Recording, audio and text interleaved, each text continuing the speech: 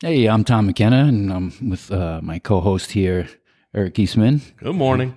And today we're talking about gaps in services, gaps in resources that veterans encounter when they're trying to navigate this maze of community and government resources that can be of great benefit, but it's really can be intimidating and confusing. So.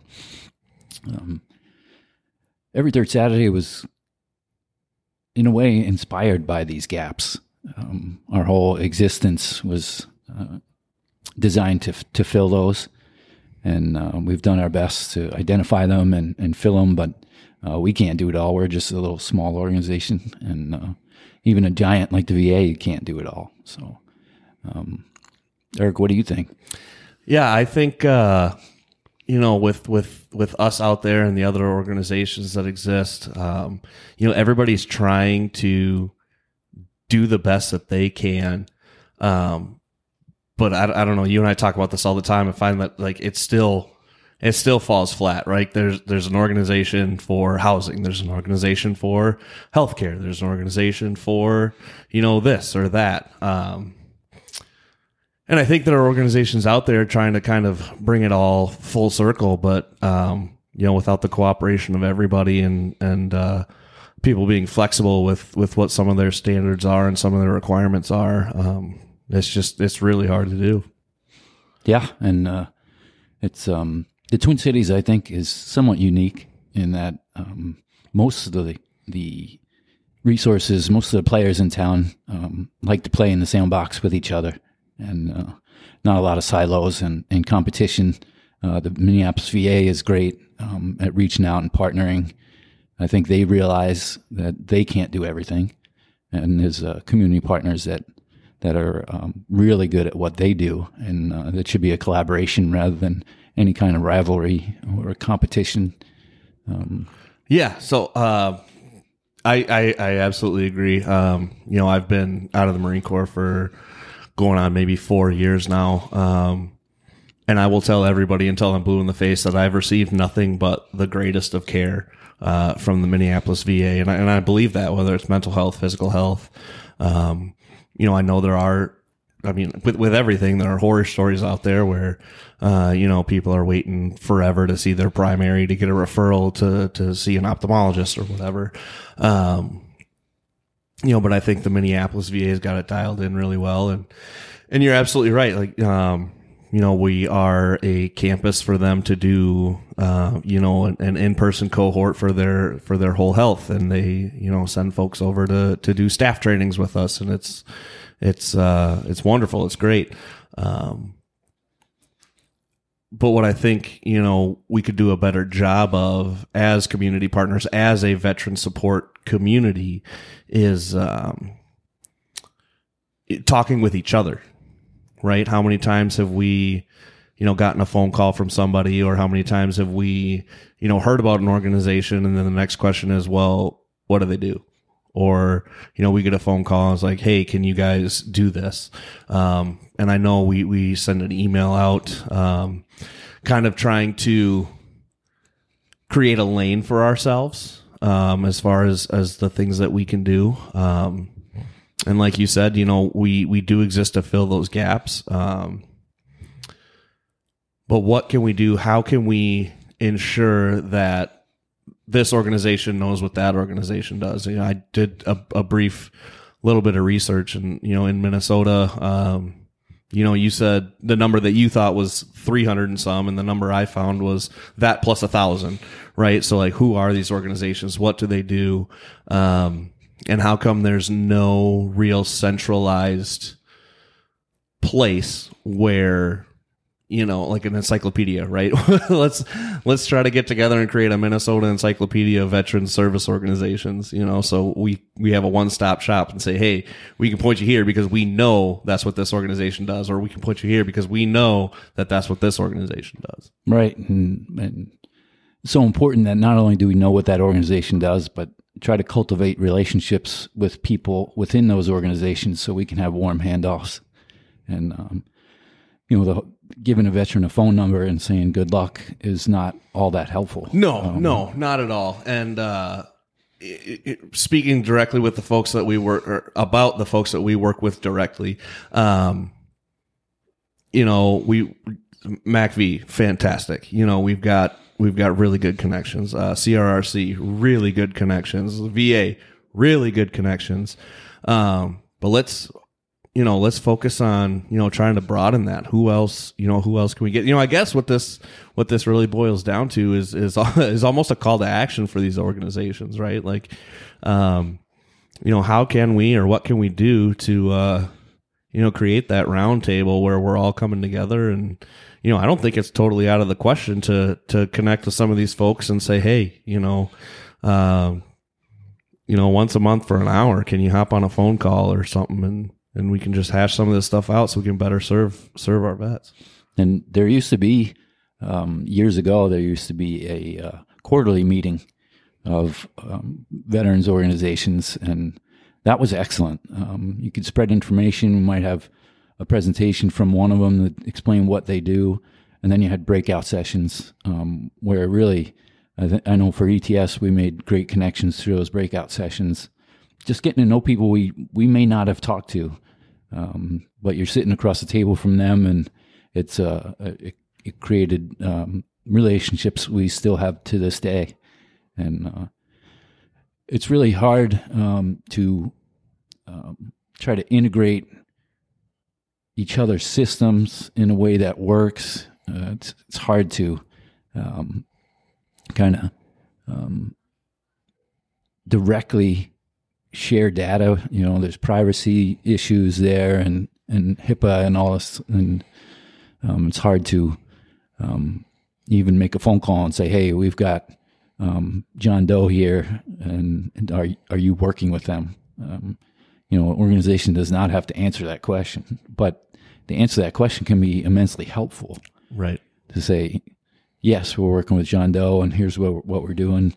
And then we, for instance, we as an organization, it could be any organization, we know what we can add to that piece of the puzzle for John Doe, and not be duplicating things. And there's veterans out there working the system, then call them resource shoppers who are just out to see what they can get from each organization, and it's always nice to have a check and balance on that, and collaboration between organizations could help with that as well. But the more important piece is getting that veteran the help they need, and I'm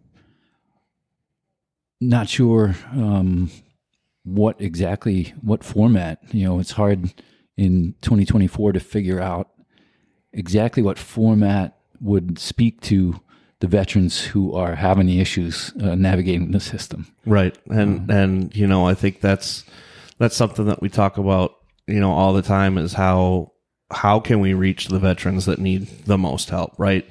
Any veteran that walks in our door, race, creed, age, sex, whatever, it doesn't matter. We're going to help you out the best we can. But how are we reaching those veterans that don't know about any of these, organizations, or, our big social media push, hence this podcast, for 2024, who is listening? Where are you listening from? Does this even, register with who's listening? Like, are you listening to us from California? Which, hey, that's great. But you're exactly right. What's the platform that's going to reach the veterans that aren't on Facebook, aren't on Instagram, don't have a cell phone?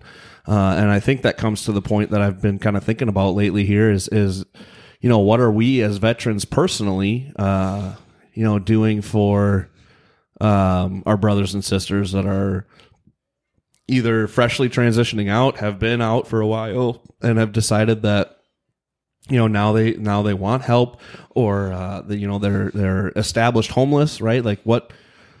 Maybe we could talk about some of the things that you can do, individually as a person, right? Because back in 22, I think, I was at a Memorial Day presentation for City of Woodbury, and the guest speaker said something that still resonates with me. Service members never lose that sense of service when they retire from active duty, or they're done with the Guard, or they do 4 and out, whatever it is. That sense of service never goes away. It's an innate character trait, I think, where you want to help people, and that doesn't just go away after you take the uniform off. You see how many veterans are firefighters, EMS, EMTs, police, teachers, right? That's a service as well. One of my best friends from the Marine Corps, he just won Teacher of the Year down in Arizona not too long ago. Super proud of him for that. But those are all ways of giving back. So maybe trying to instill or doing a short session on, hey, what is something simple that I can do to help these folks as well. Yeah, it could be a short video that we put out that, and we're brainstorming live on the air here, but, that just asks that question: what can you do as a veteran, or even a non-veteran, when you have a veteran in your life that could use a helping hand? Where do you turn? What do you do? And that's a big gap. We organizationally, we sought out what we thought might be a solution. Actually spent some good money on it, and it was a centralized system of referrals, and didn't quite work the way we hoped. So we keep moving on. Eric sits downstairs in our VREC, in our community space, and it's amazing just conversations that take place, questions veterans have about what can they do next, and Eric's there to answer them. But we can't have Eric's everywhere, and so it's a struggle to reach the veterans who need the help. And some people may not realize that when a veteran gets out of the service, they don't necessarily get provided those answers. No. And I feel like I can speak to that pretty well in one hand, and maybe not so well on the other. Because I was medically retired, I did have my hand held a little bit as I made the transition out, which I am eternally grateful for, because I can absolutely see why a veteran trying to navigate this themselves either doesn't do it for years or gives up on it, after a couple attempts. But it's a system that is confusing and complicated, but much like, yourself and I, like, we're not, I'm less so of an expert than you are, but I wouldn't go that far.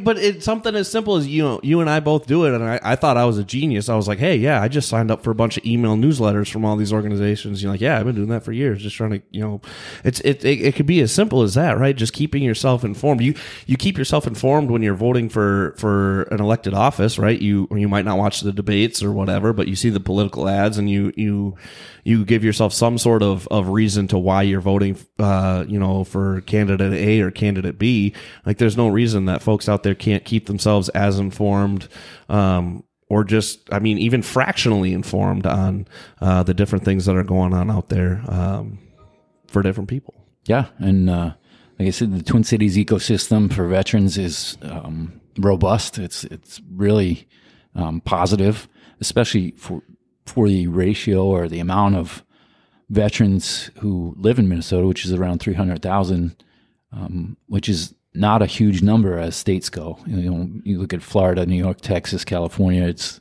way, way higher than that.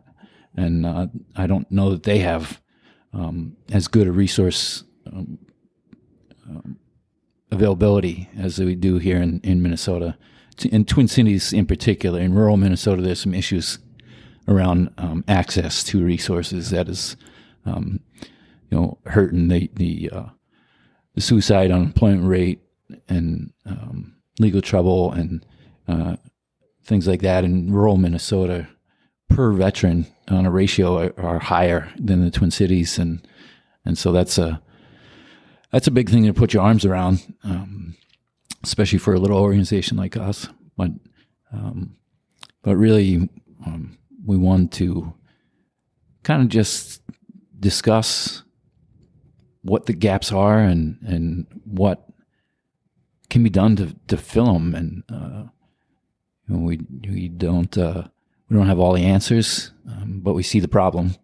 So I think that's first, is at least you can identify the problem and then see where you go from there. Yeah, absolutely. I think we've got a number of problems and gaps identified, and we're a whole staff of 6. But if you're listening to this and you've got an idea or you've got input or anything like that, please reach out, give us a holler. You can call us 952-356-5116. You can call my cell 612-222-6060. Text me, email me. You got Eric, ERIC, or Tom at everythirdsaturday.org. Please give us some insight. What do you think? There's no such thing as a stupid question. There's no such thing as a bad idea. You can try something. If it doesn't work, it doesn't work, but at least you did something. And that, I think, is infinitely better than, maybe you've got it, right? Maybe you've got it and you're just afraid to share it. Just let us or let us put it into action. Let us help you put it into action. Let's make sure we can get these veterans taken care of. Absolutely. And, like I said, we can do this. There's a willingness and an ability, resources that no veteran in Minnesota should fall through the cracks. Just because we don't have an active duty military base here doesn't mean we don't have veterans who are hurting. Obviously, you get some of the big active duty bases is a more centralized contingent of transitioning service members and veterans who need the help, but they need the help here in Minnesota too, because when you come back, you don't have a central point of contact. When you get out of the military, come back to Minnesota. And so we'd encourage anyone listening who has questions about what do we do next, what do I do next, whether it be benefits, whether it be housing, whether it be clothing, whatever it be, financial management, whatever issues you may be encountering, we're here to help you. We're here to support you. And if we can't do it, then we know who can. And we're glad to create that interface so you get taken care of. That's what it's all about. We can all stand around and pat ourselves on the back for being veteran support organizations.